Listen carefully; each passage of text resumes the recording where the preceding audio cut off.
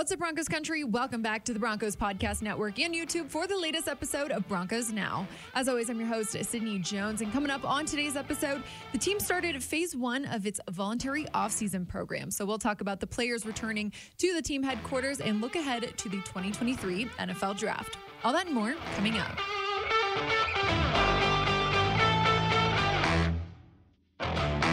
For today's episode of Broncos Now, joining me here inside the Broncos podcast studio is fellow team reporter Phil Milani. Phil, thanks for being on again. It's been a couple weeks. Yeah, thanks for having me. Yeah, of course. Always good to be on. Agreed. Well, Phil, the team, they started their voluntary offseason program this week. So the players are back in the building for phase 1, focusing on strength and conditioning. It was nice to see the players back. I feel like the building's been so empty the past couple months. Whenever they come back, there's just such a good energy, about it. And it was like football's back. Exactly. And like the intensity of like the fall isn't quite there. So it's like a little bit more relaxed, but good energy. And those guys have been busy getting to work. Yeah, they definitely have. I know head coach Sean Payton said at the annual league meeting a couple weeks ago that the Broncos will extend this phase 1 period for, up to a month. And I know typically that's about 2 weeks before they start to focus on the on-field prep. They're kind of taking a different approach this year, aren't they, Phil? Yeah, I mean, they have a totally new strength and conditioning coaching staff, so a different approach to how to get ready to practice football. Right. And I know that at the league meetings there, Sean Payton was just talking about how he thinks that 2 weeks is just too fast, it kind of is. To go from not doing much and just working out on your own to just get right back on the football. Yeah. That can lead to some injuries, and the Broncos need to avoid that. And I do think that just looking at how this Broncos team has done stuff in the past, they had to shake some stuff up. And I think doing this does a couple of things. One, I think just actually physically it helps them get ready and maybe avoid some injuries, which has plagued this team. But another thing is I think mentally it makes them a little bit tougher. It says, hey, we're here to work. We're here to, this is not going to be fun. Lifting, running. Lifting, running. Exactly. Yeah. So I think that it does two things. Gets them ready to play physically and practice physically, but also I think it kind of makes them a little bit mentally tougher. Yeah, definitely, Phil. Well, I know this year's NFL draft is coming up in a couple of weeks. The Broncos, they got 5 picks this year, 2 back-to-back picks in the 3rd round, a 4th round pick, a 5th round pick, and a 6th. No 1st or 2nd round this year. Yeah.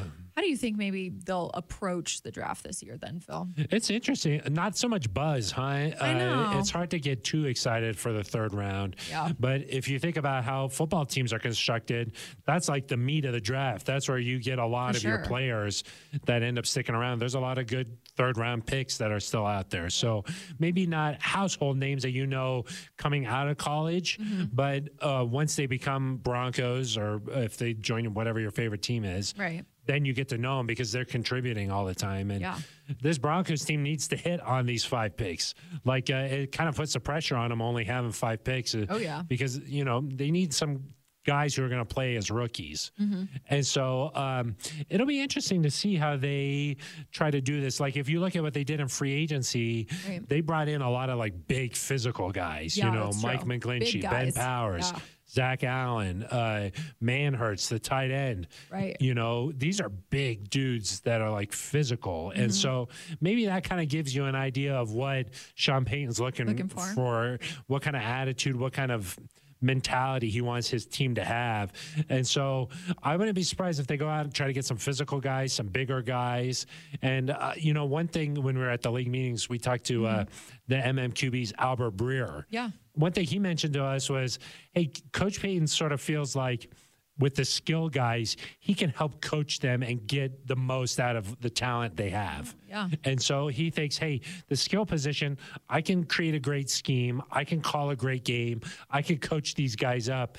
But what he can't coach is 6'6", 350. You know, Right. you just got to have those physical tools. So it'll be interesting to see if they continue to add to the offensive line, the defensive line, if they want to just continue to beef that area up, or hey, are they going to go out and try to get another tight end, another playmaker, a running back? You know, are they going to try and get an edge guy to help, put some pressure on opposing quarterbacks? Yeah. It's going to be interesting to see how they go out there and approach this draft. For sure. Yeah, Phil, you just mentioned a few positions there. Let's look at the offense to start. Yeah. Where do you think, or how do you hope to see them target some of those positions you just mentioned? And are there any guys that you think or that you've heard about? First of all, I would take the best available player, no matter what position. Agreed. I think that the Broncos are in that sort of position where they just need really good players. So if they got a guy at a position they feel like they've got some talent at, but he's the best player in their draft, I'd still take him. I think the Broncos are in that area. But on offense, I think another playmaker makes sense. Maybe somebody who's like a little bit different than a Javonte Williams or a Samaje Perine. Right. Somebody who can maybe is a speedster. I could see them trying to add somebody there that's like that. Yeah. I could see them trying to bring in another pass-catching tight end. I'm really interested in what happens with Albert Okwuegbunam. Yeah. I like that was so weird what happened last year with him. It was. Yeah. Did they was something wrong with him, or did he just not fit, or did he not get along with the previous coaching staff? Because at the end of the year, when he played in those 2 games, he looked good. Yeah, he scored a touchdown. So I'm wondering what Sean Payton thinks about him. Wondering how he can get the most out of Greg Dulcich. Yep. But maybe they get another tight end, somebody who is near the top of the class in tight ends, because third round is when you start to see some of those tight ends go off the board. There's a lot of tight ends in this draft. Yeah. So I could see them doing some sort of a playmaker, whether that's a running back or a tight end, or even another wide receiver. Maybe I could see them going in that direction. I know you mentioned earlier too, maybe D-line or edge rushers. Who are you looking at on defense then? Yeah, I think edge rusher. I do think they need some sort of somebody there, because George Payton says you can never have enough. Yeah, exactly. And Randy Gregory has had a lot of injury concerns over his career. I don't think he's ever played 6 games last year. Yeah, a full season. But when he's on the field, he's terrific. I mean, he's a playmaker. He is. But if you're assuming he's going to miss a little bit of time, Baron Browning on the other side had a little bit of injury problems last year, and he's not quite like that premier pass rusher, not yet at least, unless he takes another step here. Take another step this year. Then last year they took Nick Bonito with their first pick in the 2nd round there. He didn't quite have the rookie season I think most were hoping for. And then Jonathan Cooper, Jacob Martin, they round out that room there. So I could see them being like, hey, we need another person there. So I could see that. Maybe another cornerback. That's another thing they did in free agency was they tried to get some guys who could play special teams too. Yeah, so that's true. Maybe you get a special teamer and a guy who could contribute where needed at cornerback. I could see those 2 areas being where they try to attack if they're going defense. Yeah, it'll be an interesting draft for sure, Phil. I feel like they addressed a lot of the big offensive line was a must. They had to do something. They had to do. They targeted a lot of things they needed in free agency. So now that it's kind of just. Yeah. Like what you said, getting the best player available, I think. Yeah, and when you win 5 games like the Broncos did, there's going to be areas all across the roster where you're like, they could get a little better here, they could get a little better there. I don't mean to pick on any position, but I think that you need more good players, so that's sort of where they are now. And I think that's one of the things that you like about having a coach like Sean Payton. He's been through this draft process a lot, and he's found a lot of hidden talent there. Marquise Colson was a 7th round pick. I mean, he knows how to find these guys. He knows what he's looking for. And I think like a player coming in for a visit and he's in the room with Sean, he's just got that personality where I feel like he knows what he's doing in those situations. And that's why you want a guy like Sean Payton, who's been through this a lot. he knows what he's looking for. Right. And even when we were at the league meetings, I asked Sean just like, hey, how's it been working with George Payton? And he was like, I've just been pleasantly surprised. I was going to say, that's a great duo. That's for the a good duo there because Yeah. like Sean was saying, oh, you hear all these stories about George being this like football guy and this grinder. Yeah. And then when you are working with him, you could tell too. So I think the two of them, George Payton loves to watch so much tape and he just gets after it. He drafted his bread and butter. Exactly. Yeah. And then Sean Payton, just getting his personality in the room with these prospects.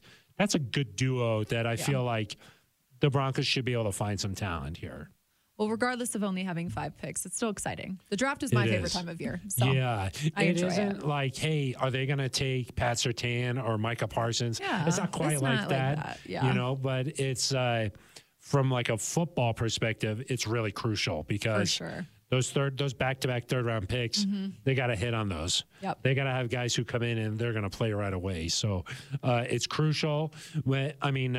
Sid, before we record this, we talked to Hall of Famer Steve Atwater usually. His office is right around here. Right around the corner. And he was like, hey, think about how a roster is constructed. There's not that many. It's not like they're all first-round picks. Right. Or second-round picks, really. Or second-round picks. There's a lot of guys who are third and later. Yeah, that's true. You know, and so there's talent to be found there. So you got to sift through it and find those gold pieces. Hopefully the Broncos can do that. Yep, I hope so too. 2 weeks to go. 2 weeks, Sid. yeah, 2 weeks from today. Yeah, so. All right, well, Phil, appreciate you coming on the show again today, and thanks for your insight. Sydney. Yeah, always appreciate it. Thanks for having me on. Well, that'll do it for today's episode of Broncos Now, Broncos Country. Thanks so much for tuning in. Make sure to stay up to date on denverbroncos.com and the Denver Broncos YouTube channel for all the latest episodes. I will see you all next week.